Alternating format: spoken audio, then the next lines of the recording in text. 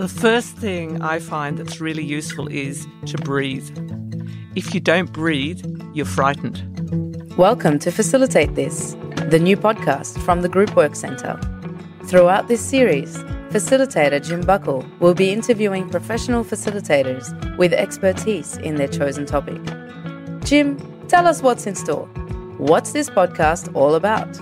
These 8 episodes feature Group Work Centre graduates talking about some of the building blocks of facilitation, from inclusion to planning, getting people moving, and some of the trickier stuff like therapy groups, conflict, rank and power, and collaborative decision-making. People understanding where everyone's coming from and then working through a decision that everyone can live with. Sounds like there's something for everyone who works with groups. That's what we've aimed for. It touches on stuff we cover in Group Work Centre training, and it offers something for facilitators working in all kinds of settings. So it's a refresher on our craft and a way of connecting and finding support in what can be an isolated and complex job.